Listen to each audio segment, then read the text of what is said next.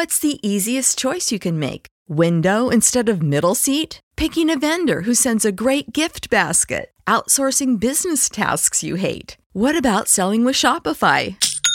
Whether you're selling a little or a lot, Shopify helps you do your thing, however you cha-ching. Shopify is the global commerce platform that helps you sell at every stage of your business. From the launch your online shop stage to the first real-life store stage, all the way to the did we just hit a million orders stage. Shopify's there to help you grow. Whether you're selling scented soap or offering outdoor outfits, Shopify helps you sell. Wherever and whatever you're selling, Shopify's got you covered. Sign up for a $1 per month trial period at shopify.com/try. Go to shopify.com/try now to grow your business, no matter what stage you're in. Shopify.com/try. The following program, Hey Life, is paid for by Mohammed Tausif Siddiqui and guests.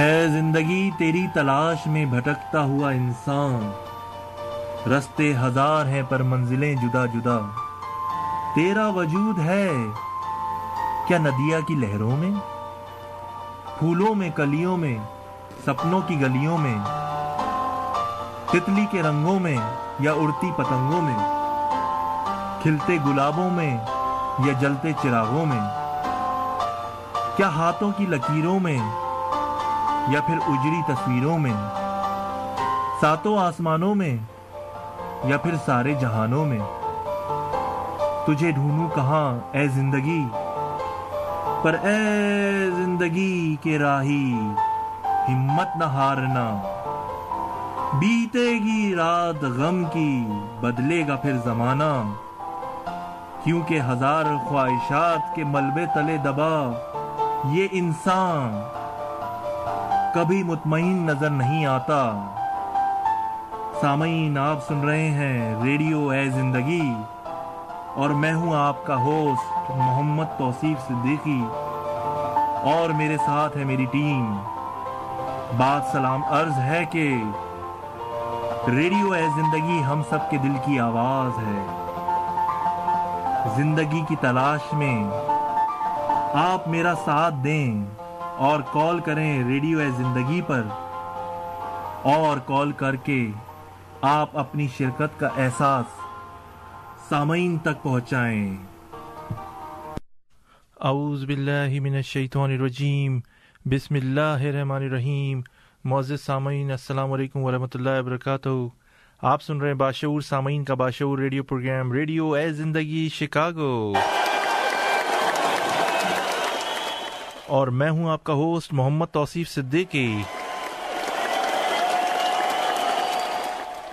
सामईन, अपने programme radio ज़िंदगी Chicago में आपको खुशामदीद कहते हैं। आपकी जानी पहचानी आवाज़ मोहम्मद तौसीफ सिद्दीकी आपसे मुखातिब है। सामईन, आपको प्रोग्राम की तफसीलात बताते चलें। प्रोग्राम की तफसीलात समात फरमा लीजिए। हमारे स्टेशन पर आप कॉल कर सकते हैं, इसके लिए डायल कीजिए 7737921240, 7737921240। इसके अलावा सामीन, आप फ्री ऑफ कॉस्ट हमारा प्रोग्राम बजरिया सेल फोन भी सुन सकते हैं। इसके लिए डायल कीजिए 7244447444। हमारी आईडी है 91736 और पिन नंबर है 1 इसके अलावा सामीन, तकरीबन 6 से 7 साल के रिकॉर्डेड प्रोग्राम आप सोशल वेबसाइट पर भी सुन सकते हैं। लाइव प्रोग्राम भी आप सुन सकते हैं इंटरनेट पर। इसके लिए वेब ब्राउज़र पर टाइप कीजिए www.talkshoe.com, batein-juta.com, सर्च बॉक्स या कॉल आईडी बॉक्स में एंटर कीजिए 91736। वहाँ बहुत सारी नामवर शख्सियात मौजूद हैं, जिसमें पॉलिटिशियंस, फनकार, CPAs, अटर्नीज़ और कोई भी ऐसी शख्सियत जिसे अल्लाह ताला ने कोई भी मामूली गैर मामूली सलाहियत दी है। हम कोशिश करते हैं अपने प्रोग्राम रेडियो ज़िंदगी शिकागो में की जीनत बने, उनके नज़रियात, ख़यालात, उनकी बातों से आप भी फ़ायदा उठाएं और हम भी फ़ायदा उठाएं, चाहे वो किसी भी फ़िरके, मज़हब, किसी भी ऑर्गेनाइजेशन से ताल्लुक़ रखते हैं। हमारी कोशिश होती है आपके दरमियान में लेकर आएँ। सामीन, आपको जैसे कि बताया कि हर इतवार हमारा प्रोग्राम अली खान ज्वाइन करते हैं, तिलावत कलाम पाक पेश करते हैं अपनी खूबसूरत आवाज़ में। हमारे साथ अली खान मौजूद हैं। अस्सलाम वालेकुम अली खान। वालेकुम अस्सलाम जी, आप ऑन एयर हैं, आप तिलावत कलाम पाक पेश कर सकते हैं। बहुत शुक्रिया जी। अऊज़ु बिल्लाहि मिनश शैतानिर रजीम,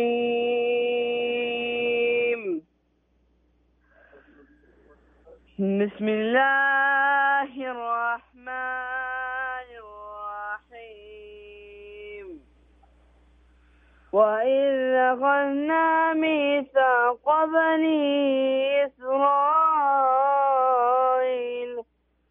إِسْرَائِيلَ لَا تَعْبُدُونَ إِلَّا اللَّهَ وَبِالْوَالِدَيْنِ إِحْسَانًا وَذِي الْقُرْبَى وَالْيَتَامَى والمساكين وقولوا للناس حسنا وأقيموا الصلاة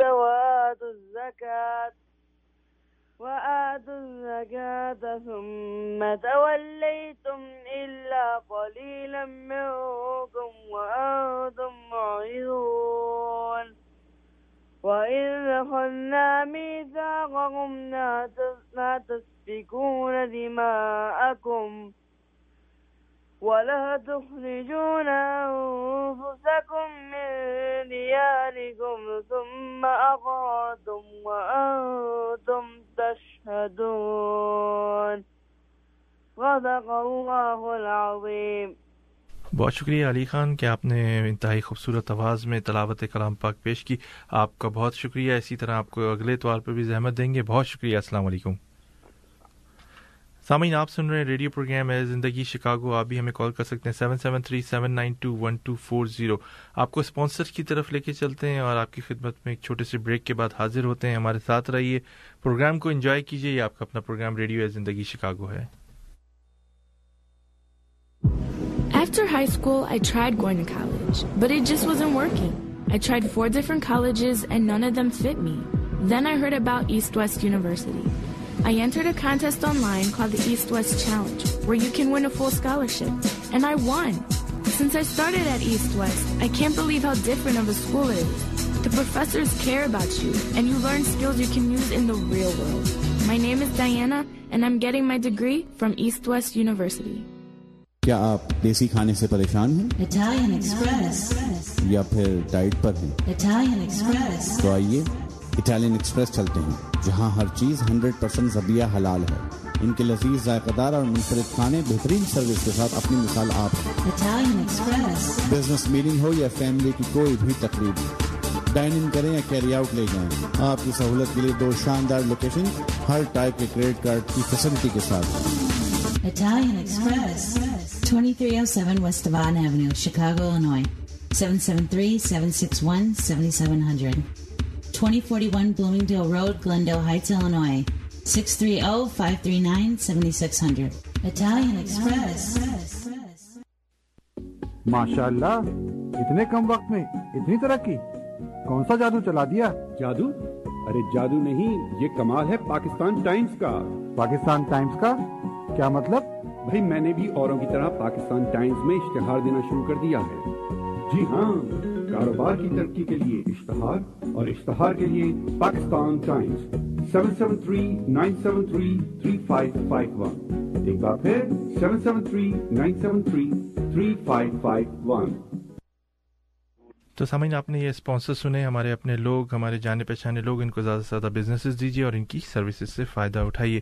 سامعین آپ کو جیسے کہ پتہ ہے کہ ہم اپنے پروگرام کی ابتدا نعت رسول صلی اللہ علیہ وسلم سے شروع کرتے ہیں. پچھلے پروگرام میں ہم نے حافظ محمد علی سہروردی صاحب کو زحمت دی تھی اور انہوں نے اپنی شہر کو نواز میں انتہائی خوبصورت ایک سما باندھ دیا تھا, اور یہاں پر بہت سارے لوگوں کی کالز آئیں, اس کے بعد بھی کال آئی. انہوں نے بہت زیادہ ریکویسٹ کی کہ حافظ صاحب کو آپ دوبارہ بلائیے اور نعت شریف پیش کیجیے.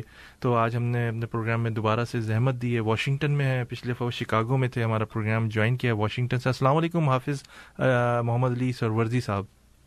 وعلیکم السلام ورحمۃ اللہ وبرکاتہ. بہت شکریہ. اللہ کا شکر ہے. حافظ صاحب آپ کو بہت فرمائشیں آتی ہوں گی, یہاں پر بھی میرے ساتھ بہت سارے لوگوں نے فرمائشیں کی. آج اگر میں فرمائش کبھی کبھار ہی کرتا ہوں, زیادہ نہیں کرتا اپنے پروگرام میں, آج میں آپ سے کہوں گا کہ جو ایک میں نے آپ کی ویب سائٹ پہ دیکھا تھا ماں کے متعلق جو آپ نے کلام پیش کیا ہے, اگر آپ ہمارے لسنرز کو بھی سنائیں اور ہمیں بھی سنائیں تو آپ کی بڑی نوازش ہوگی. میں بہت تہ دل سے آپ کا شکر گزار ہوں گا. نہیں بالکل, میں آپ کی فرمائش کو بالکل زیر غور لاتے ہوئے میں بالکل اس کلام کو پڑھتا ہوں, لیکن اس سے قبل میں چونکہ جو بندوں کا شکر گزار نہیں ہوتا وہ اللہ کا بھی شکر گزار نہیں ہوتا. میں سب سے پہلے آپ کا شکریہ ادا کرتا ہوں جس محبت کے ساتھ آپ نے یاد فرمایا. خصوصی طور پر جیسے ہم وسیلے کے قائل ہیں تو الحمدللہ ہمارے احمد جانگڑا صاحب جو ہے نا جس کے تعلق سے آپ جانتے ہیں اور انہی کے توسل سے آپ سے رابطہ ہوا, اللہ ان کو بھی سلامت رکھے, جزائے خیر نصیب فرمائے. ہمارے بزرگ ہیں وہاں پر الحمدللہ کام کر رہے ہیں مسجد کے حوالے سے, اللہ ان کو بھی جزائے خیر نصیب فرمائے, اور جتنے معاونین ہیں اللہ تمام کو جزائے خیر نصیب فرمائے. تو میں وہی ماں کی شان کے حوالے سے وہی جی بالکل جی. اچھا ٹھیک ہے.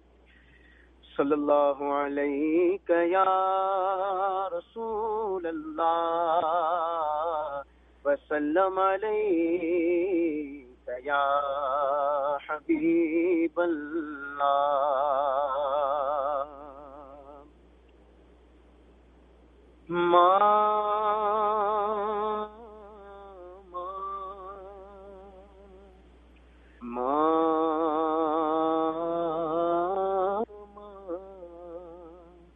میری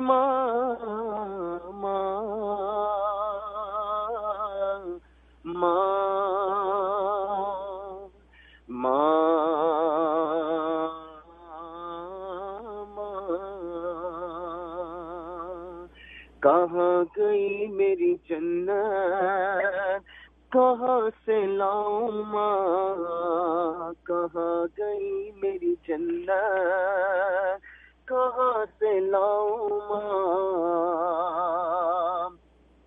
تجھے ڈھونڈ نہ پاؤں ماں, میں کہاں سے لاؤں ماں,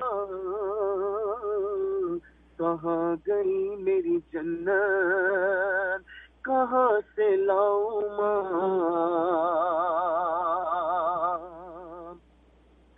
تیرے بن میرے گھر کا آنگن بڑا سونا سونا ہے, تیرے بن میرے گھر کا آنگن بڑا سونا سونا ہے, تیرے بن میرے گھر کا آنگن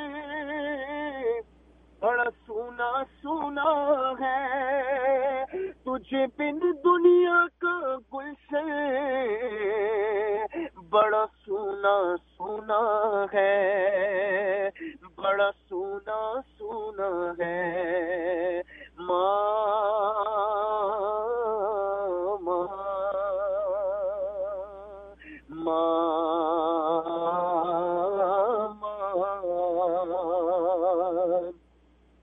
کانٹوں سے بھری راہوں پہ اب کیسے چلوں گا ماں, کانٹوں سے بھری راہوں پہ اب کیسے چلوں گا ماں, ماں میری ماں,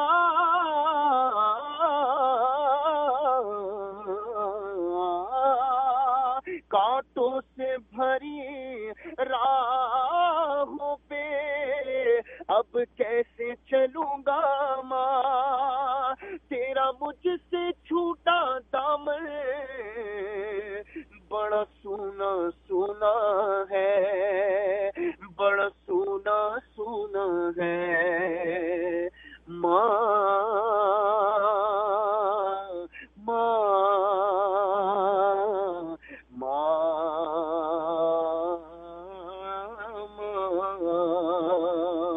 پھولوں کی ہے مہکار مگر تیری کمی ہے, دولت کا ہے انبار مگر تیری کمی ہے. اے ماں میری ماں, میری ماں. سبحان اللہ سبحان اللہ. حافظ صاحب اس قلیل وقت میں کیونکہ ابھی ہمارے ساتھ بہت آگے پروگرام بھی ہے, بہت آپ نے خوبصورت آواز میں انتہائی خوبصورت کلام پیش کیا. مجھ جیسے بہت سارے لوگ ہیں جن کی مائیں نہیں ہیں اس دنیا میں, ہم ان کی مغفرت کے لیے اور ان کے لیے دعائی کر سکتے ہیں. جی آمین. جن کی مائیں نہیں ہیں اللہ ان کو بھی جزائے خیر نصیب فرمائے. اور آمین.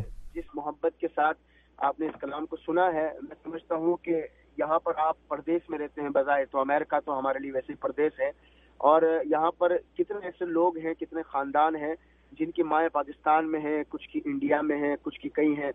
تو بس یہ کہ جن کی مائیں ہیں دعا کریں اور ان کی قدر کریں، چونکہ جس کی مائیں نہیں ہیں نا، جن کی مائیں نہیں ہوتی، ان سے جا کے پوچھے کہ گھر میں کتنی ویرانی ہوتی ہے. جی بے شک. کاٹنے کو دوڑتا ہے. جی تو خدا اس تکلیف کو میں بہت قریب سے محسوس کر سکتا ہوں. بہت شکریہ حافظ محمد علی سوروردی صاحب. اسی طرح آپ کو زحمت دیتے رہیں گے. بہت شکریہ سر، بہت شکریہ. السلام علیکم.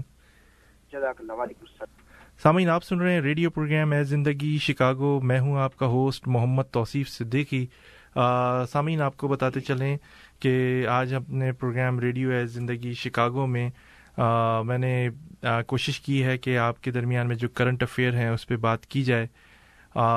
پچھلے دنوں کراچی میں بالخصوص مصطفیٰ کمال صاحب جو سابق میئر ہیں، انہوں نے ایک نئی پارٹی کا تو نہیں بتایا کہ ان کی پارٹی کا نام کیا ہوگا، لیکن متحدہ قومی موومنٹ کے، کیونکہ وہ ایک سرگرم کارکن بھی تھے اور ایک رہنما بھی تھے، پھر اچانک ہی وہ منظر عام سے غائب ہوئے، اور منظر عام پر غائب ہونے کے بعد وہ اچانک ہی منظر عام پر واپس آئے انیس قائم خانی کے ساتھ، پریس کانفرنس کی، اور ملکی سیاست میں ایک بھوچال سی پیدا ہوئی بالخصوص سندھ کے اندر، اور انہوں نے بہت ساری ایلیگیشنز، بہت زیادہ الزام تراشیاں متحدہ قومی موومنٹ کی قیادت، بالخصوص متحدہ قومی موومنٹ کے قائد الطاف حسین صاحب پر اور ان کے کارکنان پر، اور ان پر کرپشن کے الزامات اور غداری کے الزامات اور غیر ملکی قوتوں سے رابطوں کا انکشاف کیا، اور الزام لگایا کہ یہ اس طرح کی اس پارٹی میں خرابیاں ہیں، اور بہت زیادہ چیزیں ایسی پیش کیں جو ماضی میں بھی ہم دیکھتے رہے کہ ایسے الزامات لگتے رہے.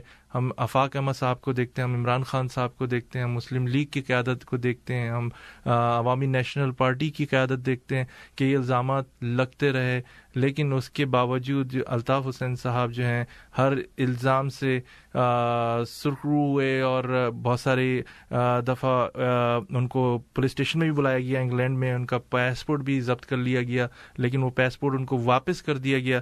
آج اپنے پروگرام ریڈیو زندگی شکاگو میں نے زحمت دی اس پہ تجزیہ کرنے کے لیے احتشام الدین ارشد نظامی صاحب کو، جو معروف تجزیہ نگار ہیں، کالم نویس ہیں، نامی گرامی نام ہے امریکہ اور پوری دنیا میں جہاں اردو بولی سمجھی جاتی ہے. اس کے علاوہ میرے ساتھ میرے دوسرے مہمان لطیف ڈالمیا صاحب ہیں، جو وائس پریزیڈنٹ یو ایس سے پیپلز پارٹی کے ہیں، اور ان کے ساتھ خالد ایوان صاحب بھی جو ہیں، جو انتہائی سینئر پیپلز پارٹی کے رہنما ہیں اور گجرانوالہ سے الیکشن بھی کنڈکٹ کر چکے ہیں. میری خوش قسمتی ہے کہ ان تینوں حضرات نے میرا پروگرام جوائن کیا. السلام علیکم احتشام الدین ارشد صاحب. وعلیکم السلام توصیف. لطیف ڈالمیا صاحب السلام علیکم. وعلیکم السلام جناب. اور خالد ایوان صاحب آپ کو بھی خوش آمدید کہتے ہیں اپنے پروگرام. السلام علیکم. وعلیکم السلام. شکریہ. احتشام الدین ارشد صاحب، آپ سے پروگرام کا آغاز کرتے ہیں. آپ نے جس طرح میں نے ابھی ذکر کیا کہ مصطفیٰ کمال صاحب جو متحدہ قومی موومنٹ کے بہت ہی اہم اور سرگرم کارکن بھی تھے، رہنما بھی تھے، کہا یہ بھی جا رہا تھا کہ ہو سکتا ہے کہ ان کو گورنر کے لیے بھی نامزد کر دیا جائے، اور ہو سکتا ہے الطاف حسین صاحب کے جانشین بھی ہوں بعد میں، کیونکہ طبیعت ناسازی کی وجہ سے اچانک یہ منظر عام سے غائب ہوئے اور پھر یہ واپس آئے. بالکل عجیب طریقے سے انہوں نے کہتے ہیں جلد بازی میں پریس کانفرنس کی، نہ انہیں اپنی پارٹی کا پتہ تھا، نہ انہیں اپنے پرچم کا جو پارٹی بنانا چاہ رہے ہیں. آپ اس پہ تھوڑا سا تجزیہ کریں گے کہ آپ اس کو کس طرح دیکھتے ہیں کہ یہ اقدام ان کا آیا پازیٹیو وے میں آگے جائے گا، ان کو حمایت حاصل ہوگی بالخصوص کراچی اور حیدرآباد کی عوام کی طرف سے؟ توصیف اصل میں جس وقت یہ خبر دھماکہ بن کے آئی اس وقت تو یہی سمجھا جا رہا تھا کہ یہ کوئی ایسی چیز سامنے آئے گی کہ جس کے بارے میں کسی نے سوچا بھی نہیں ہوگا، لیکن میرا خیال ہے آج 4-5 دن ہو چکے ہیں اور کہیں سے اس کا رد عمل کوئی نہیں آیا ہے، نہ ایم کیو ایم کے کسی کارکنان کی سطح پہ، رہنماؤں کی سطح پہ یا عوام کی سطح پہ. نہ ان کا خیر مقدم کیا گیا ہے، نہ ان کی مخالفت میں کوئی بات ہوئی ہے، اور میں نہیں سمجھتا کہ یہ کون سی حکمت عملی تھی اور کس کی حکمت عملی تھی. ان کے بارے میں بہت سے تبصرے بہت پہلے سے ہو رہے تھے کہ یہ کوئی پارٹی نیا بنانا چاہ رہے ہیں یا ان کو لایا جائے گا اچانک، اور کہا یہ بھی جاتا ہے کہ ان کو لایا گیا ہے، اور میں سمجھتا ہوں کہ اس میں کوئی ایسی بات بھی نہیں ہے، اور یقیناً ایسا لگتا ہے کہ ان کو کسی وقت کے لیے روکا ہوا تھا اور اب ان کو لایا گیا ہے یہاں پہ سیاسی سطح پہ. اور یہ بات اصل میں پاکستان کی سیاست کے لیے بہت ہی خطرناک ہے کہ جس طرح سے پاکستان میں ملٹری اسٹیبلشمنٹ سیاست میں کودتی ہے اور سیاست میں اپنے آپ کو بہت ہی متحمل کرنے کے لیے، مضبوط کرنے کے لیے جو ان کی اسٹریٹجیز ہوتی ہیں وہ پاکستان کے لیے نقصان دہ ضرور ہیں. آپ یہ دیکھیے کہ سب سے پہلے انہوں نے 9/0 پہ آپریشن کروایا، اور اس کے بعد ان کو بہت حد تک جو را کے اور دوسرے الزامات ہیں وہ اس وقت لگائے گئے.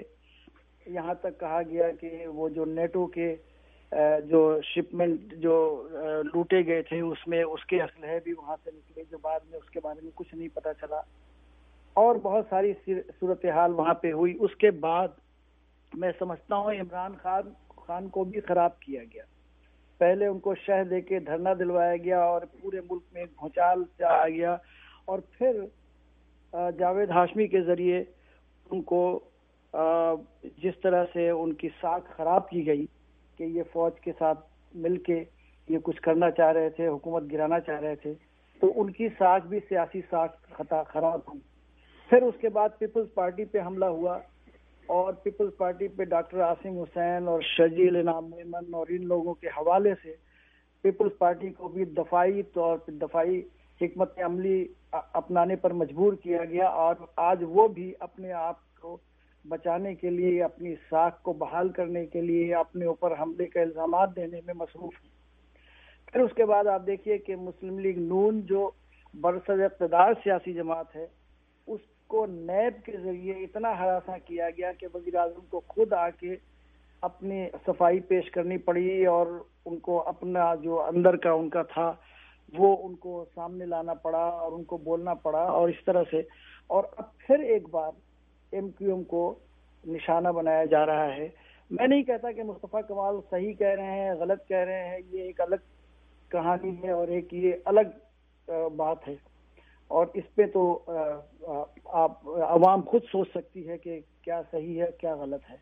مگر ان کا جو آئندہ کا لائحہ عمل ہے وہی ان کو خود پتہ نہیں ہے.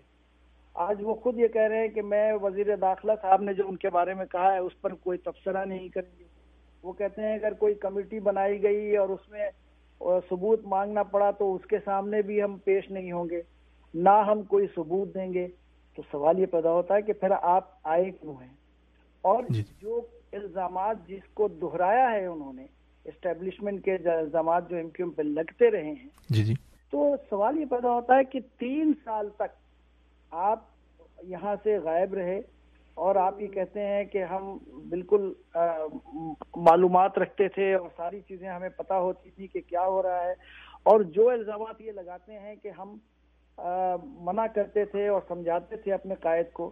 تو سوال یہ پیدا ہوتا ہے کہ اس وقت آپ نے کوئی قدم کیوں نہیں اٹھایا جب آپ موجود تھے اور آپ کو ان ساری چیزوں کے بارے میں علم تھا جس کا آپ ذکر ابھی کر رہے ہیں. اور پھر یہاں سے جانے کے بعد بھی آپ نے 3 سال تک کچھ نہیں کیا. تو اس کا مطلب ہے جو آپ کو لے کے آیا ہے وہ ٹائمنگ دیکھ رہا تھا. اور اب یہاں پہ کچھ الیکشن ہونے والے ہیں، بائی الیکشن ہونے والے ہیں، تو یہ سارا معاملہ ہے. میں یہ کہتا ہوں کہ پاکستان میں اسٹیبلشمنٹ کی سیاست ہمیشہ سیاست کو، جمہوریت کو کمزور کرتی رہی ہے، اور اس کا سلسلہ ختم ہونا چاہیے. مشرقی پاکستان میں جو آپ کی ملٹری اسٹیبلشمنٹ ہے اس نے اپنی حرکتوں سے وہاں پہ جو کیا وہ آپ کے سامنے ہے. بلوچستان میں کرتی رہی ہے وہ آپ کے سامنے ہے. سندھ میں، کراچی میں جو کرتی رہی ہے 1992 سے لے کے آج تک آپ کے سامنے ہے. تو بھائی آپ کرنا کیا چاہتے ہیں؟ حکومت تو آپ ہی کی ہے، وزارت داخلہ ہو یا وزارت خارجہ ہو، وہ آپ چلا رہے ہیں. جی بہت شکریہ. کسانوں کو اس طرح ان کا چہرہ مسخ کر کے، ان کی ساکھ کو خراب کر کے، اگر آخر ان کا میں یہ سمجھتا ہوں توصیف کہ وہ یہ چاہتے ہیں کہ ان سب کو بدنام کر کے وہاں تک لے جاؤ کہ جہاں پہ صرف ہر آدمی یہ پکارے کہ فوج آ جائے، فوج آ جائے. बहुत शुक्रिया एहतशाम साहब। लतीफ़ दालमिया साहब आपकी तरफ आते हैं, खालिद अवन साहब आपकी तरफ आते हैं, आपसे गुफ्तगू करते हैं कि मुत्तहदा के जो साबिक रहनुमा थे मुस्तफ़ा कमाल साहब, बड़े सीरियस उन्होंने इल्ज़ामात लगाए कि रहमान मलिक पिछले दिनों आपके साथी थे और बड़ी क़यादत मौजूद है। ये भी मैं आपसे एक सवाल करूँगा कि अमूमन दुबई और इंग्लैंड में दरबार सजता था पीपल्स पार्टी का, आपकी दफ़ा न्यूयॉर्क में अहम क़यादत मौजूद थी, कि वो उसके मुतालिक भी थोड़ा सा बताएं कि क्या वजूहात थी। और ये अहम सवाल करूँगा आपसे कि मुस्तफ़ा कमाल साहब ने कहा कि रहमान मलिक पार्टी में बड़े अहम किरदार अदा करते थे, बाकायदा लिख के भी देते थे, और कभी जब मामलात ख़राब हो जाते थे पीपल्स पार्टी के और मुत्तहदा कौमी मूवमेंट के तो एक कलीदी किरदार भी अदा करते थे। आप इस बारे में बताइएगा कि कितनी हद तक ये बात दुरुस्त है, कितने हद तक पीपल्स पार्टी मुत्तहदा कौमी मूवमेंट के जितने भी अमूर थे उसमें मदाखलत करती थी? आप बताएंगे? जी, मैं समझता हूँ कि मुस्तफ़ा कमाल साहब का अचानक इस तरह पाकिस्तान में आना, जैसे एहतशाम साहब ने कहा कि 3 साल तो वो यहाँ से गायब रहे, फिर जिस तरीके से वो आए या उन्हें लाया गया या जिस तरह के उन्होंने इल्ज़ामात लगाए, अगर मैं दूसरे रुख से देखूं तो मुझे यूं लगता है कि जैसे वो वहां बैठकर इकरार जुर्म कर रहे हैं कि पाकिस्तान के खिलाफ रॉ के जरिए कुछ साजिशें हो रही थीं और वो उसका हिस्सा थे। उसमें उन्होंने हमारे रहमान मलिक साहब का जिक्र किया। मेरा ख्याल उन्होंने तो बड़ा क्लियरली ये अपने इंटरव्यू में रिबर्टल भी दिया और बता दिया कि पार्टी लीडरशिप की हदायत पे वो मीडिएटर का एक रोल अदा कर रहे थे। हमारी गवर्नमेंट थी सिंध में और इनका एक स्टेक है, तो उनको साथ लेकर चलना वो तो एक हिस्सा था उस वक्त की पॉलिसी का। लेकिन मेरा ख्याल है मेरे जैसा एक पार्टी के जिम्मेदार को यह हक हासिल है कि मैं ज़रूर पूछूं कि आप जब इकरार जुर्म कर रहे हैं तो उस वक्त आप साथ थे, आपको बोलना चाहिए था, आप मुहिब्बे वतन पाकिस्तानी का आपको रोल प्ले करना चाहिए था, आपको अपनी किसी मसलहत का, किसी छोटे लालच का, किसी भी चीज की परवाह नहीं करनी चाहिए थी। बहैसियत पाकिस्तानी, मुहिब्बे वतन पाकिस्तानी आपको बाहर आ जाना चाहिए था। आज आप जब ये कहते हैं कि आप आगे हैं आग के अंदर, तो ये बात खोखली नजर आ रही है कि आप क्या कुछ और रहे हैं और आपके दिमाग के अंदर कुछ और है और आप बहुत सारे इल्जामात लगा रहे हैं। तो इल्जामात तो यहाँ बहुत सारे लगते रहे। अगर आप पार्टी बनाना चाहते हैं तो 216 पार्टियां ऑलरेडी रजिस्टर्ड हैं, एक आपकी भी आ जाए उसमें 217, उससे कोई फर्क नहीं पड़ने वाला। इसे जमहूरियत कहते हैं कि सबको हक है कि सियासत कर सकते हैं। जी, आपका कहने का मतलब है। जी एग्जैक्टली। लेकिन जो तरीकाकार ये इन्होंने इख्तियार किया है वो बड़ा ही समझ से बाहर है। आप मेरी बात को समझ रहे हैं? मैं कह रहा हूँ कि इसकी पहले इन्वेस्टिगेशन करवाए ना, कि उस वक्त जो भी हुआ था उसमें क्या आप जिम्मेदार थे, आपका कितना हक था, आपका कितना हिस्सा था, आप वहाँ पे इस वक्त जो शाहाना जिंदगी गुजार रहे हैं। मलिक साहब ने तो साफ कह दिया कि मेरे ख्याल में तो आप उनके एजेंट हैं और आज भी उनके एजेंट हैं। आपने तो एक लफ्ज भी नहीं बोला इंडिया के खिलाफ या इंडिया की रॉ के खिलाफ, और आप एलिगेशन लगा रही हैं दूसरी पॉलिटिकल पार्टी पर और दूसरे लोगों पर। तो ये चीजें अभी थोड़ा सा और इंतजार करना पड़ेगा हमें। जी तो उसके बाद पिक्चर थोड़ी सी क्लियर होगी, आपके कहने का मकसद है। एहतशामुद्दीन अरशद, अब आपकी तरफ आते हैं। आप जिस तरह कहा जा रहा है कि बहुत सारे मुस्तफ़ा कमाल के साथ मुत्तहदा कौमी मूवमेंट के रहनुमा शामिल हैं, ख़ास तौर पे जो नाम जिक्र हैं में लिए जा रहे हैं, काबिल ज़िक्र हैं रज़ा हारून साहब और फैसल सब्ज़वारी साहब, और मलिक रियाज साहब का भी नाम आ रहा है कि पैसों के लिहाज से उन्होंने सपोर्ट की है, और अगर उनको कुछ विंग जो चलते हैं हमारे ऑल पॉलिटिकल पार्टीज़ में जो हैं, जो थोड़े से लड़ाका किस्म के हैं, वो दाऊद इब्राहिम की तरफ से दिए जा रहे हैं। तो इसमें कितनी सदाकत है? आप कुछ इस बारे में रोशनी डालेंगे?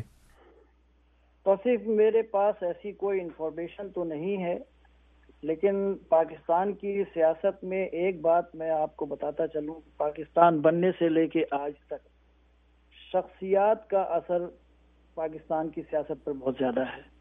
कायद-ए-आज़म मोहम्मद अली जिन्ना की शख्सियत को सामने रख लीजिए आप, कि बड़े बड़े हिंदुस्तान के मुसलमान सियासतदान, रहनुमा और समाजी और مذہبی رہنما وہ سب ماند پڑ گئے قائد اعظم کے نام کے سامنے. ان کا نام ایسا تھا اور ان کی پارٹی میں ایسا کوئی رہنما نہیں رہا جو ان کے مرنے کے بعد انہی کی طرح تم تراک کے ساتھ آگے بڑھتا اور اپنی سیاسی قیادت کو آگے بڑھاتا.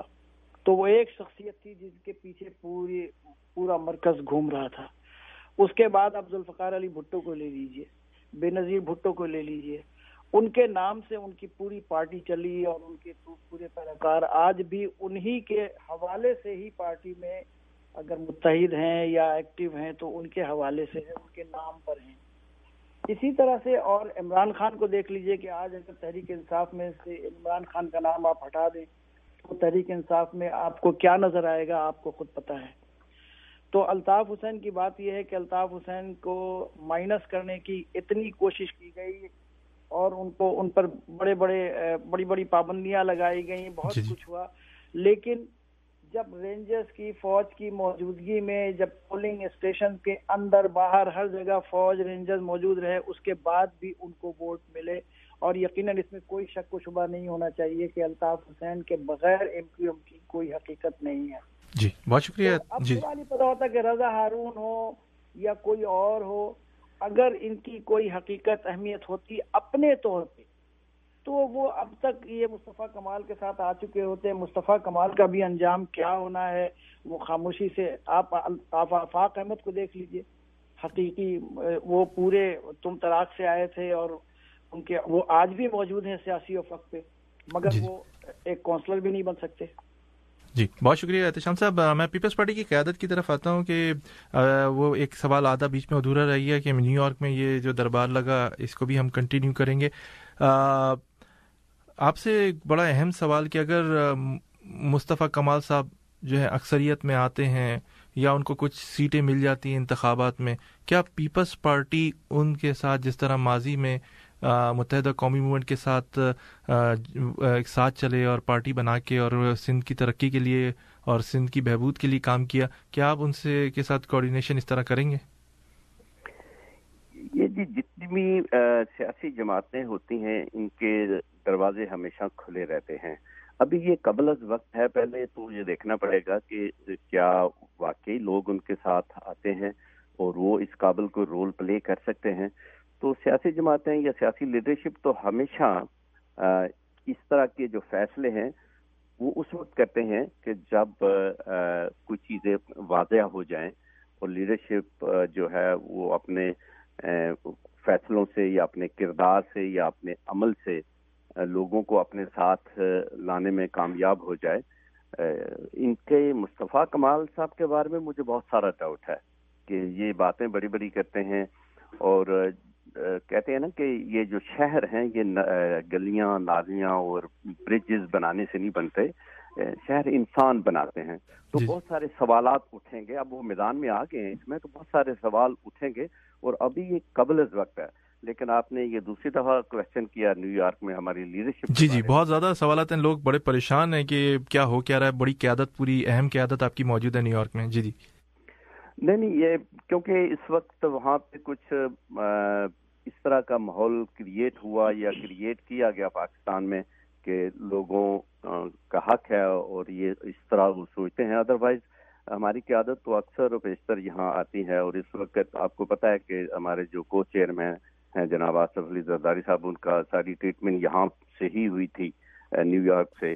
تو اسی سلسلے میں وہ آئے یہاں پہ, انہوں نے اپنے چیک اپ کروائے اور بلکہ ایک اسٹنٹ بھی دوبارہ ڈلوایا.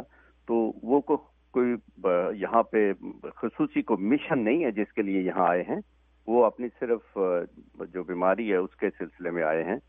اور یقیناً جب انہیں ڈاکٹر کہیں گے سفر کرنے کے لیے تو وہ بالکل واپس اپنے ملک بھی جانا چاہیں تو جا سکتے ہیں. اور اپنا میرا خیال وہ جلدی کوئی اس طرح کا اعلان بھی کریں گے اور دبئی بھی جانا چاہیں. یہ کوئی خصوصی مشن نہیں ہے. بہت شکریہ خالد اوان صاحب اور لطیف ڈالمیا صاحب. احتشام الدین ارشد صاحب, میں خصوصی طور پہ آپ کا شکریہ ادا کروں گا کہ آپ نے تجزیہ کیا, کیونکہ یہ ایک سیاست میں ایک اہم پیش رفت ہے اور پورے ملک کے اندر بہت ساری کا سرائیاں تھیں, چمگوئیاں ہو رہی تھیں کہ اب پتہ نہیں کیا ہوگا, ہو سکتا ہے متحدہ قومی موومنٹ کو بینڈ کر دیا جائے گا, جس طرح ان کے قائد کی جو تقریر ہیں ان کے اوپر پابندی لگائی وہ میڈیا میں نہیں آ سکتے, اسی طرح اب نئی قیادت آ جائے گی, ان کو نئی متحدہ قومی موومنٹ حقیقی بن جائے گی, تو یہ دم توڑتی ہوئی چیزیں نظر آتی ہیں اس میں, کیونکہ جس طرح آپ دونوں حضرات آپ تجزیہ بہت عرصے دراز سے کریں, ایک وسیع تجربہ رکھتے ہیں, خالد صاحب ایک وسیع تجربہ رکھتے ہیں سیاست میں, تو آپ دونوں حضرات کی رائے ہم نے لی. آپ لوگوں کا بہت بہت شکریہ کہ آپ نے ہمارا program radio Zindagi Chicago join کیا. آپ کو اسی طرح جی احتشام, ایک بات میں جلدی سے کہتا چلوں کہ اصل میں بات یہ ہے کہ ایم کیو ایم کو بھی اپنی حکمت عملی جو ہے وہ تبدیل کرنی چاہیے, اور ویسے تو ظاہر ہے کہ اس میں ایک بہت مضبوط سیاسی جماعت ہے, منظم سیاسی جماعت ہے, اور اس میں اپنی حکمت عملی بنانے میں تبدیل کرنے میں کی پوری صلاحیتیں ان کے اندر موجود ہیں. لیکن جو صورتحال پیدا ہو رہی ہے, پہلے یہ سمجھا جاتا تھا کہ اب ایم کیو ایم میں کوئی دوسری قیادت سامنے نہیں آ سکتی, یہ سمجھا جا رہا تھا کہ کوئی نیا گروپ سامنے نہیں آ سکتا اور کوئی الطاف حسین کے خلاف کھڑا نہیں ہو سکتا, مگر اب یہ ساری چیزیں ختم ہوتی نظر آ رہی ہیں, اور ایسا لگ رہا ہے کہ اب ٹوٹ پھوٹ وہاں بھی کرنے کی کوشش کی جاتی ہے, اور کچھ ہو بھی رہی ہے. کم از کم حکمت عملی میں ان کو یہ ضرور خیال رکھنا چاہیے کہ اب تحریک کو تنظیم میں تبدیل کرنا چاہیے. تحریک, یہ دیکھیے ایک تحریک تو ان کا ایک تناور درخت بن چکا ہے, لیکن ایسا نہ ہو کہ وہ درخت جو ہے وہ بالکل ایک خشک اس میں تبدیل ہو جائے اور پھر وہ درخت نہ رہے. آپ کا کہنے کا مقصد ہے کہ ہنگامی بنیادوں پہ کام کیے جائیں, جس طرح ابھی ماضی میں متحدہ قومی موومنٹ کے قائد کا ایک بیان آیا تھا کہ جن کارکنان کے گردنوں میں سریے اٹکے ہوئے انہیں میں نکالوں گا, لیکن وہ یہ عمل کب شروع ہوگا وہ خدا ہی بہتر جانتا ہے. میں پالیسی کی بات نہیں کر رہا ہوں, میں حکمت عملی کی بات کر رہا ہوں, اور وہ یہ ہے کہ تنظیم میں تبدیل ہونا چاہیے, اس میں ذمہ دار ہونے چاہیے لوگ, اس میں صدر ہونا چاہیے, جنرل سیکرٹری ہونا چاہیے, ٹریزرر ہونا چاہیے, اور ہر عہدے دار کے ساتھ ایک ٹیم الگ الگ ہونی چاہیے, تاکہ لوگ اپنی اپنی ذمہ داری کو محسوس کریں اور پھر اسی طرح کے سیاست جو ہے وہ آگے کرتے رہیں.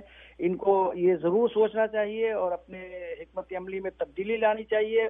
اور ایسے بڑے صغیر میں رہنما گزرے ہیں جو گاندھی بن کے رہے ہیں اور جنہوں نے پوری پارٹی کو چلائی ہے, اور ضروری نہیں ہے کہ وہ ہر مرحلے پہ وہ خود سامنے آ جائیں اور خود لوگوں کے سامنے آ کے سیاست کریں.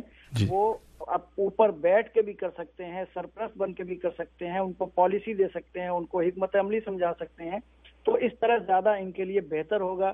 یہ ایک میری اپنی ذاتی رائے ہے. بہت شکریہ احتشام صاحب, بہت شکریہ کہ آپ نے ہمارا پروگرام ریڈیو زندگی جی لطیف دالمیا صاحب, آپ نے کچھ ارشاد نہیں کیا. جی 1 منٹ لوں گا آپ سے میں. تو اصل میں یہ سارا سلسلہ مصطفیٰ کمال کی اس کنٹروورشل اسٹیٹمنٹ سے شروع ہوا. میرے نزدیک تو یہ ان کا اندرونی مسئلہ تھا, اور دوسرا یہ کہ یہ اتنے عرصے آپس میں ساتھ کام کرتے رہے, اچانک یہ 30-35 سال کے بعد ان کو خیال آیا, اور اس کے بعد جو انہوں نے ملک رحمان صاحب کے بارے میں جو کچھ بھی باتیں کی وہ کچھ سمجھ سے بالاتر ہے. ملک رحمان نے اگر کبھی بھی ایم کیو ایم سے کوئی مذاکرات کیے یا الطاف حسین سے کیے تو وہ پارٹی پالیسی کے حصے کے تحت کیے, اور پارٹی کے تمام عہدیداروں سے مشورہ کر کے ہی وہ جاتے تھے. وہ اپنی مرضی سے چھپا کے ایم کیو ایم کے ساتھ کسی سازش کا حصہ کبھی بھی نہیں بنے, اور انہوں نے ہمیشہ جو بھی کام کیا صوبے کے استحکام کے لیے, وفاق کے استحکام کے لیے, یا کوئی اندرونی خلفشار ہوتا تھا وہ ایز اے میڈیٹر جاتے تھے, اور انہوں نے ہمیشہ کوئی بھلائی کا کام جو بھی پارٹی کی طرف سے ہوتا تھا اس کو ریپرزینٹ کر رہے تھے. جی بہت شکریہ. کوئی ایسا کردار نہیں تھا. بہت شکریہ لطیف ڈالمیا صاحب, خالد اوان صاحب کہ آپ نے اس قلیل وقت میں بڑی اچھی انفارمیشن دی. سر میں آپ کا دوبارہ سے شکر گزار ہوں. اسی طرح آپ کو زحمت دیں گے اپنے پروگرام ریڈیو زندگی شکاگو میں. اللہ حافظ. سامعین, آپ سن رہے ہیں ریڈیو پروگرام اے زندگی شکاگو. میں ہوں آپ کا ہوسٹ محمد توصیف صدیقی. آپ بھی ہمیں کال کر سکتے ہیں 7737921240. آپ کو اسپانسر کی طرف لے کے چلتے ہیں جو بہت ضروری ہے, ہمارے پروگرام کا اہم ستون ہے. ایک اہم شخصیت پاکستان سے آپ کے درمیان میں موجود ہوں گی, آپ سے گفتگو کریں گے. ہمارے ساتھ رہیے, پروگرام کو انجوائے کرتے رہیے. A1 Tech Service 3530 West Peterson Avenue Suite number 101. इनका फ़ोन नंबर है 7737547655. जमशेद नसीम साहब से आप कांटेक्ट कर सकते हैं. अगर आप रेडियो ज़िंदगी शिकागो का नाम देंगे तो आपको $25 डिस्काउंट दिया जाएगा. W21 पर आपको किसी भी किस्म का पेपर वर्क करवाना है, कॉर्पोरेशन बनानी है, कमर्शियल व्हीकल्स के डॉक्यूमेंट्स तैयार करने, तो जमशेद नसीम साहब से आप कांटेक्ट कीजिए. और इसके अलावा दूसरे एड्स हैं सामीन आपकी खिदमत में हम हाजिर होते हैं. हमारे साथ रहिए, प्रोग्राम को एंजॉय करते रहिए. Star auto repair and body shop. अगर आपकी गाड़ी खराब हो गई है तो आपको बिल्कुल परेशान होने की जरूरत नहीं है. आज ही विजिट कीजिए star auto repair and body shop. इनका एड्रेस है 5000 north Clark street, Chicago, Illinois. इनका फोन नंबर है 7735619533. अकरम चौधरी, इमरान चौधरी या इरफान चौधरी से आप कांटेक्ट कर सकते हैं. इनका कहना है कि बेहतरीन मैकेनिक हमारे पास मौजूद हैं. सस्ते दामों पर आपकी गाड़ियों की मरम्मत की जाती है. आज ही विजिट कीजिए star auto repair and body shop. आपके लिए फ्लेक्सिबल आवर्स हैं इनके पास 9 AM to 5 AM, तो इस मौके से फायदा उठाइए. आज ही विजिट कीजिए star auto repair and body shop, Chicago, Illinois. Anmol barbecue restaurant, जहां 100% हलाल ज़रिया मीट से डिशेस तैयार की जाती हैं. आपकी सहूलत के लिए क्रेडिट कार्ड एक्सेप्ट किया जाता है. इनकी 2 बेहतरीन लोकेशंस पे आप विजिट कर सकते हैं. 711 west historic Mitchell street, Milwaukee, Wisconsin. Phone number है 414-672-7878. इनकी दूसरी लोकेशन है 2858 west Devon Avenue, Chicago, Illinois. Phone number है 773-508-5050. ईमेल एड्रेस है anmol17@gmail.com. अगर आपको सस्ती और मेयारी Pakistani, Indian, American, Chinese, Italian और मैक्सिकन केटरिंग करवानी है तो अशरफ पटेल साहब का नाम याद रखिए. इनका फोन नंबर है 773-610-4995, 414-672-7878, 773-508-5050 पर आप कांटेक्ट कर सकते हैं. रेडियो जिंदगी शिकागो का नाम दीजिए और आप स्पेशल डिस्काउंट हासिल कीजिए केटरिंग पर. अनमोल बारबेक्यू रेस्टोरेंट का कहना है कि सबसे ज्यादा डाइनिंग और केटरिंग के ऑर्डर हमारे पास बुक किए जाते हैं. हमारी महदूद मुद्दत के लिए फखरिया पेशकश से फायदा भी उठा सकते हैं. आप अपना ऑर्डर ऑनलाइन भी बुक करवा सकते हैं. तो आज ये विजिट कीजिए या कॉल कीजिए. Anmol barbecue restaurant. Osmania fine dining restaurant. इनका एड्रेस है 2244 west Devon Avenue, Chicago, Illinois. इनका फोन नंबर है 773-262-1900. www.usmaniarestaurant.com पर आप विजिट कर सकते हैं. $14.99 में एडल्ट्स के लिए और किड्स के लिए $8.99 में बुफे अवेलेबल है. बाय 1 गेट 1 फ्री की जो डील है इनके पास फास्ट फूड पर, वो अवेलेबल है. Osmania fine Chinese restaurant. अगर आपको चाइनीज़ अभी हलाल फूड खाना है तो आज ही विजिट करें. 2253 West Devon Avenue, Chicago, Illinois. इनका फोन नंबर है 773-338-4488. इनकी वेबसाइट है www.usmaniachinese.com. दोस्त अहबाब के साथ जाएं, फैमिली के साथ जाएं, रेडियो ज़िंदगी का नाम दें तो आपको स्पेशल डिस्काउंट दिया जाएगा. इटालियन एक्सप्रेस 1983 से आपकी खिदमत में हाजिर हैं हलाल ज़बिया फास्ट फूड के साथ. इनकी लोकेशन है 2041 Bloomingdale road, Glendale heights, Illinois. Phone number है 630-539-7600. 1199 में इनके पास बुफे अवेलेबल है. 25 आइटम आपका इंतजार कर रहे हैं. फ्राइडे को 799 में इस्माइल भाई आपका इस्तकबाल करेंगे. हंटर बीफ फ्रेंच ब्रेड में पिज़्ज़ा और सैंडविच अवेलेबल है. आज ही विजिट कीजिए, अपनी फैमिली के साथ, दोस्त अहबाब के साथ जाइए. इसके अलावा सामने कुछ ऐलानात भी हैं, आप वो ऐलानात भी समात फरमा लीजिए क्योंकि ऐलानात बहुत ज़रूरी हैं और बहुत सारी तकरीबात शिकागो में भी मुनक्किद होती रहती हैं. हमारी कोशिश होती है कि आप ये इन गेट टुगेदर से फ़ायदा उठाइए. अपने दोस्त अहबाब के साथ ज़रूर जाएं, फैमिली के साथ जाएं. और ये शिकागो में मुनक्किद करने का मकसद यही होता है कि हमारी कम्युनिटी जो है मिलजुल कर रहे. सैयद फसीदुद्दीन सरवर्दी का एक प्रोग्राम मुनक्किद किया जा रहा है सैटरडे मार्च 12 को शाम 6 बजे शार्प. और लोकेशन है ब्रिस्टल कोर्ट बैंक्वेट हॉल है, 828 east Rand road, Mount Prospect, Illinois. आप मज़ीद मालूमात के लिए राशिद साहब से, अजहर साहब से कांटेक्ट कर सकते हैं. 773-759-3786 पर आप इनसे कांटेक्ट कर सकते हैं. और doctor mister missus Rashid Ahmed का नंबर है 615-469-2283 पर आप कांटेक्ट कर सकते हैं. आपको सामीन एक पिछले प्रोग्राम में एक स्पेशल फरमाइश की गई थी एक गाने की. मैं मादत खां हूँ, मैं नहीं लगा सकता था. आप ये सुनिए एक गीत, और मैं कोशिश कर रहा हूँ कि पाकिस्तान से एक अहम शख्सियत को आपके दरमियान में लेके आना है. उनसे बात करते हैं. आप प्रोग्राम को एंजॉय करते रहिए.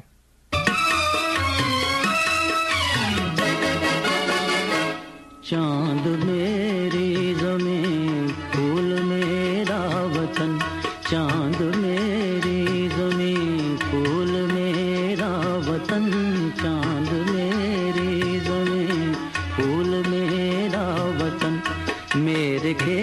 खेतों की मट्टी मिला ले यमन, मेरे खेतों की मट्टी मिला ले यमन, चांद मेरी ज़मीं फूल मेरा वतन, चांद मेरी ज़मीं फूल मेरा वतन।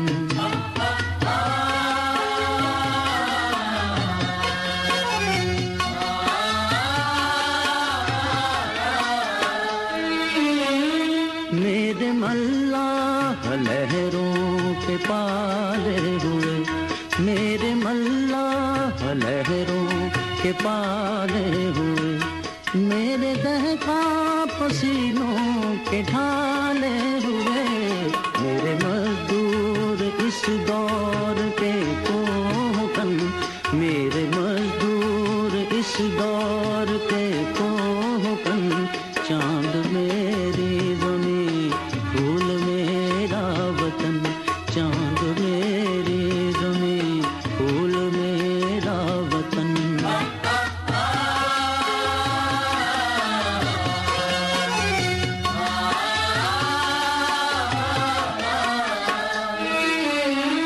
मेरे फौजी जवान जुर्रतों के निशान, मेरे फौजी जवान जुर्रतों के निशान, मेरे अहले कलम अज़मतों की ज़ुबान, मेरे मेहनत कशों के सुनहरे बदन, मेरे मेहनत कशों के सुनहरे बदन, चांद मेरी ज़मीं फूल में।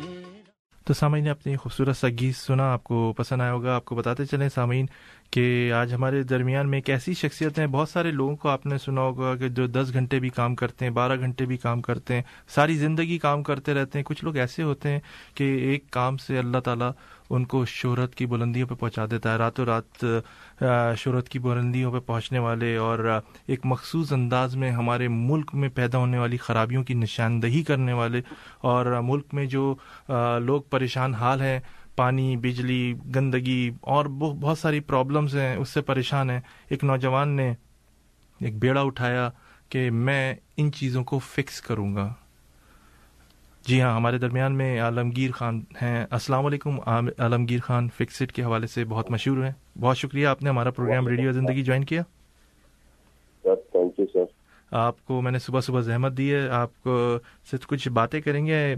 आलमगीर खान साहब, ये बताइए कि आपके जहन में ये किस तरह आइडिया है कि जो होल्स होते हैं गडर के और दूसरी पानी की लाइनों के होते हैं वो खुले हुए होते हैं, और आपने स्क्रैच बनाया। वज़ीर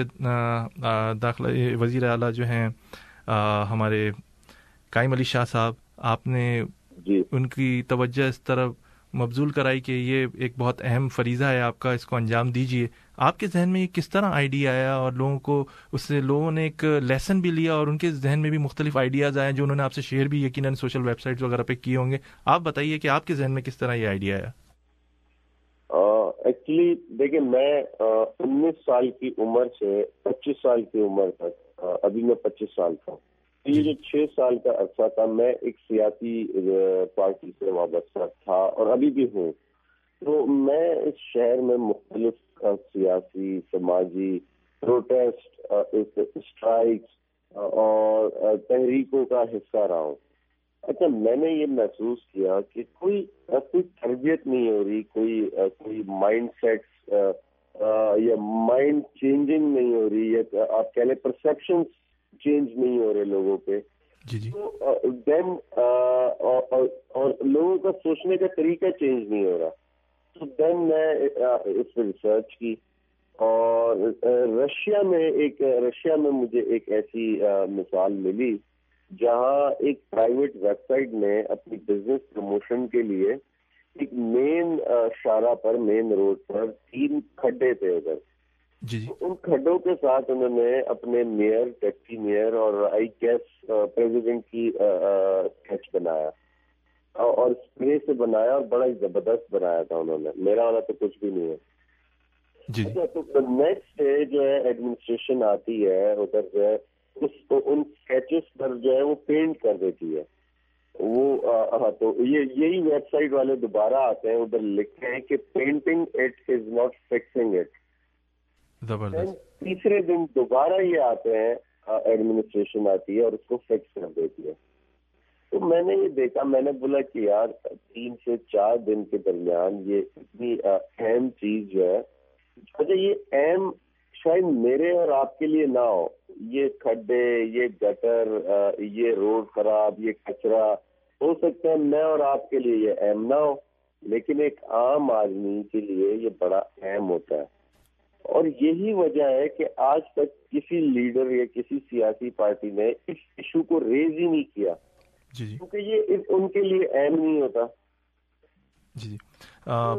دین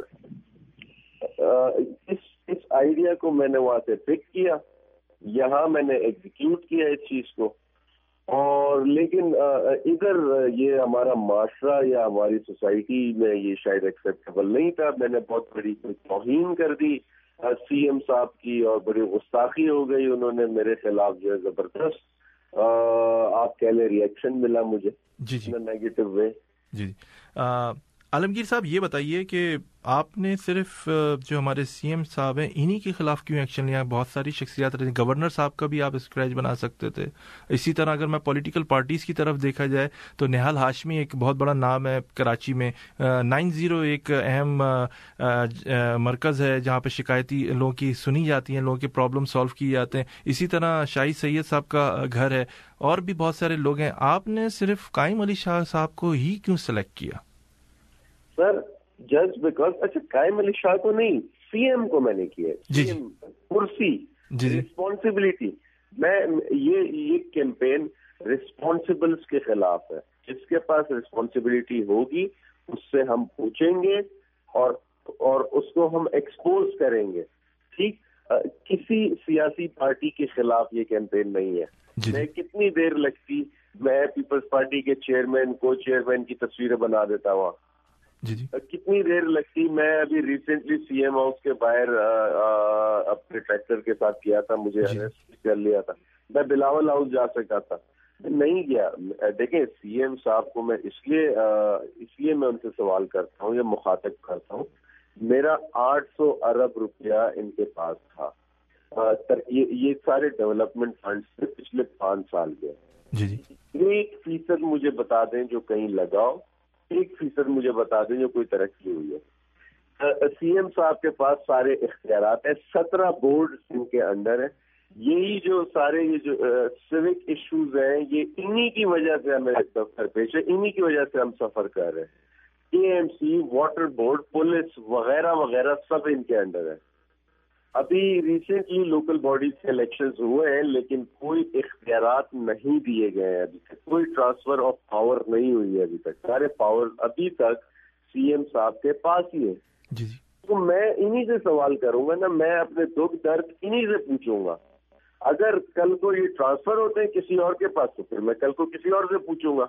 میرا پرابلم کرسی سے ہے, کرسی پہ جو بھی بیٹھے گا میں اس سے سوال کروں گا. اب سی ایم صاحب نے یا تو قائم علی شاہ صاحب نے یا تو کرسی کو نااہل کر دی ہے یا کرسی نے ان کو نااہل کر دی ہے, یہ مجھے نہیں پتا, لیکن میرا سوال, میرا جنگ کرسی سے. جی بہت شکریہ عالمگیر صاحب. یہ بتائیے کہ جس طرح آپ نے یہ احتجاج کیا, یقیناً بہت سارے لڑکے نوجوان آپ سے متاثر ہوئے ہوں گے, یقیناً انہوں نے آپ سے کانٹیکٹ کرنے کی کوئی بھی کوشش کی ہوگی اور آپ کو جوائن کرنے کی کوشش کی ہوگی.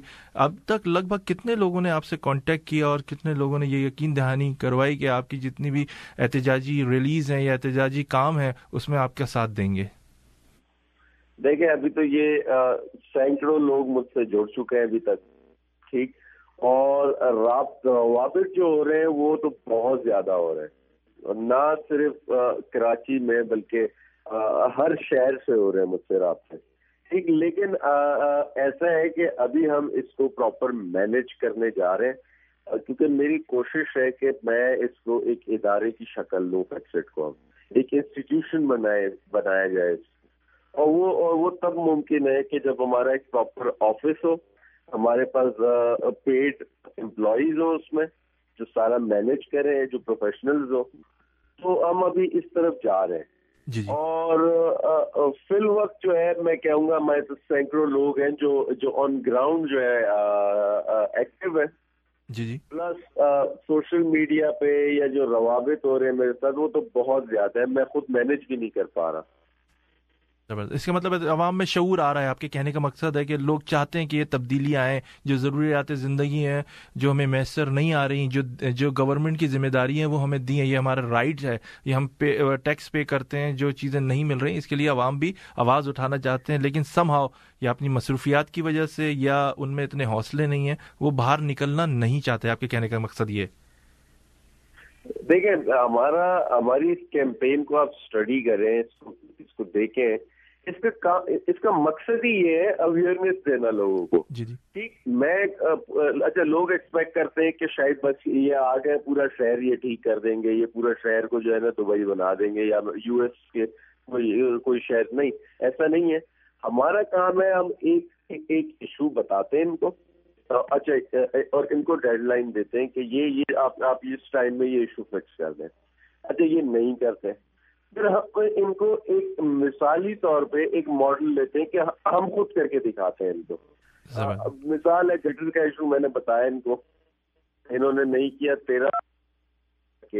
6 گھنٹے میں 42 مین ہولز جو ہے ہم نے خود سے کیے. زبردست. اور یہ میسج دیا ہے کہ جب ہم کر سکتے ہیں اتنے کم خرچے میں تو آپ تو پوری اسٹیٹ ہے, آپ کے پاس تو اربوں روپے, آپ کیوں نہیں کر سکتے. اسی طریقے سے میں نے ان کو کچرے کی نشاندہی کرائی کہ ہر جگہ گاربیج جو ہے وہ روڈ سائڈ پہ رکھا پڑا ہوا ہوتا ہے. آپ کے پاس کوئی جگہ ہی نہیں ہے. کراچی میں 12,000 ٹن کچرا روزانہ پیدا ہوتا ہے. اس کچرے سے بجلی گیس پروڈیوس ہو سکتی ہے. لاہور میں یہ کام شروع ہو گیا ہے, تو کراچی میں کیوں نہیں ہو سکتا. پلاسٹک, گتا, یہ سب ریسائیکل ہو سکتا ہے. یعنی یہ آپ کا سرمایہ بن سکتا ہے یہی کچرا. یہی اس کے لیے. جی عالم خان, چند منٹ رہ گئے ہمارے پروگرام کو ختم ہونے میں بھی. آخر میں آپ لوگوں کو کیا میسج دینا پسند کریں گے, کیونکہ یہ امریکہ, کینیڈا اور پاکستان میں بھی سنا جا رہا ہے, کیونکہ میں اپڈیٹ کر دیتا ہوں یہ پروگرام آن انٹرنیٹ پر بھی. تو آپ لوگوں کو کیا میسج دینا پسند کریں گے کہ لوگ کس طرح آپ کی ہیلپ کر سکتے ہیں, کس طرح آپ سے آئیڈیاز جو ہیں شیئر کر سکتے ہیں. دیکھیے, میری فیس بک پہ میرا پیج ہے, وہیں سے سارے روابط مجھ سے ہو رہے ہیں, لوگ مجھ سے جڑتے جا رہے ہیں اسی پلیٹ فارم سے. میری یہ ریکویسٹ ہے جو بھی مجھے سن رہا ہے اس وقت کہ وہ فزیکلی تو مجھے نہیں پارٹیسپیٹ کر سکتے اس میں, لیکن اس میں کنٹریبیوٹ کریں. ٹھیک, جب اور آپ کیونکہ جتنے اوورسیز ہوتے ہیں ان کا دل دھڑکتا ہے پاکستان کے ساتھ, بے شک, کیونکہ وہ بیچارے باہر ہوتے ہیں, ان کی محب الوطنی ڈبل ہو جاتی ہے کیونکہ وہ ادھر بیٹھ کے بہت فیل کر رہے ہوتے ہیں. میں نے یہ چیز محسوس کی ہے. تو آپ پلیز اس چیز کو سمجھیں, اس میں کنٹریبیوٹ کریں, فائنینشلی کریں, یا آپ سوشل میڈیا پہ اس چیز کو پروموٹ کریں. آپ یہی کر سکتے ہیں. تو میری آپ سے یہی ریکویسٹ ہے کہ پلیز اس کاز کو پہلے اسٹڈی کریں اور کاز میں ہمیں ہیلپ آؤٹ کریں. بہت شکریہ عالمگیر صاحب کہ آپ نے ہمارا program radio Zindagi Chicago join کیا. شکاگو کے لوگ اور توصیف صدیقی آپ کا بہت شکر گزار ہے, اور آپ اسی طرح کام کریں کیونکہ وہاں پر بہت سارے مسئلے ہیں. موبائل اسنیچنگ کا پرابلم ہے, ابھی ہیٹ اسٹروک کا لاسٹ ایئر بڑا شدید بحران آیا تھا کہ لاشیں دفنانے کے لیے ہمارے پاس زمین نہیں تھی, اور ابھی دوبارہ اس سال بھی کہہ رہے ہیں کہ ہیٹ انڈیکس زیادہ رہے گا, اور آلریڈی ہیٹ انڈیکس بڑھ چکا ہے کراچی میں. تو ہمارے لوگوں کو مل جل کے ہی کمیونٹی ورک کرنا پڑے گا. میں ہیلری کلنٹن کی ایک بات ضرور کوٹ کروں گا کہ پاکستانی بڑی اچھی قوم ہے, بڑے محنتی لوگ ہیں, سب کچھ ہے, لیکن ان کے اندر کمیونٹی ورک نہیں ہے. یہ ہمارا پرابلم ہے. ہمیں اپنی کمیونٹی کا, اپنے لوگوں کو اپنا سمجھنا چاہیے, اس چیز سے بالا تر ہو کے کہ وہ کس پولیٹیکل پارٹی سے تعلق رکھتے ہیں, کس فرقے سے تعلق رکھتے ہیں, کون سی زبان بولتے ہیں, کون سے دین کو فالو کر رہے ہیں, اس سے بالکل بالا تر ہو جائیں, انسانیت پہ کام کریں تو ہمارے بہت سارے پرابلم سالو ہو سکتے ہیں. بہت شکریہ عالمگیر خان صاحب, بہت شکریہ. السلام علیکم, اللہ حافظ. سامعین, آپ سن رہے ہیں ریڈیو پروگرام ہے زندگی شکاگو. اس قلیل وقت میں میں نے کوشش کی کہ آپ کا بھی فیڈ بیک لوں, اور بہت کم ٹائم تھا, میں معذرت خواہ ہوں. آپ کے درمیان میں احتشام الدین ارشد صاحب تھے, لطیف ڈالمیا صاحب تھے, خالد اوان صاحب تھے, عالمگیر خان صاحب تھے. فکسڈ کے حوالے سے بڑی شہرت انہوں نے حاصل کی اور پاکستان کے لوگوں کے لیے ایک رول ماڈل بن کے سامنے ابھرے. آپ आपको हमारी कोशिश होती है कि ऐसे ही लोग उम्दा नफीस आपके दरमियान में लेकर आए। रेडियो ज़िंदगी शिकागो की खुसूसियत ये है कि इन्होंने शिकागो की एक जो मीडिया था, सहाफ़त थी, उसको बिल्कुल तब्दील कर दिया। एक लोगों को नई सोच देने की कोशिश की जा रही है। जो दखियानुसी बातें, जो लकीर के फ़कीर लोग थे, उनकी तब्दीलियाँ अब शुरू हो चुकी हैं। तो ये हमारी कोशिश है आपके दरमियान में ऐसे लोगों को, आप लोगों को शऊर देना इस प्रोग्राम की तवज्जो से। अगर किसी की दिल आज़ारी होती है, किसी को कोई बात नागवार गुजरती है, मैं उसके तहे दिल से माज़रत खाऊँ, लेकिन मेरी हरगिज़ कभी किसी पे क्रिटिसाइज़ करने की कोशिश नहीं रही है। एक वाहिद रेडियो प्रोग्राम है जिसका किसी फ़िरके या किसी पॉलिटिकल पार्टी से था। इसके साथ ही मोहम्मद तौसीफ सिद्दीकी को इजाज़त दीजिए। अल्लाह आपका, हमारा, सबका निगहबान। अल्लाह हाफ़िज़। Hello, it is Ryan, and I was on a flight the other day playing one of my favorite social spin slot games on ChumbaCasino.com. I looked over at the person sitting next to me, and you know what they were doing? They were also playing Chumba Casino. Coincidence? I think not. Everybody's loving having fun with it. Chumba Casino is home to hundreds of casino-style games that you can play for free anytime, anywhere, even at 30,000 feet. So sign up now at ChumbaCasino.com to claim your free welcome bonus. That's ChumbaCasino.com and live the Chumba life. No purchase necessary. VGW. Void where prohibited by law. See terms and conditions. 18+.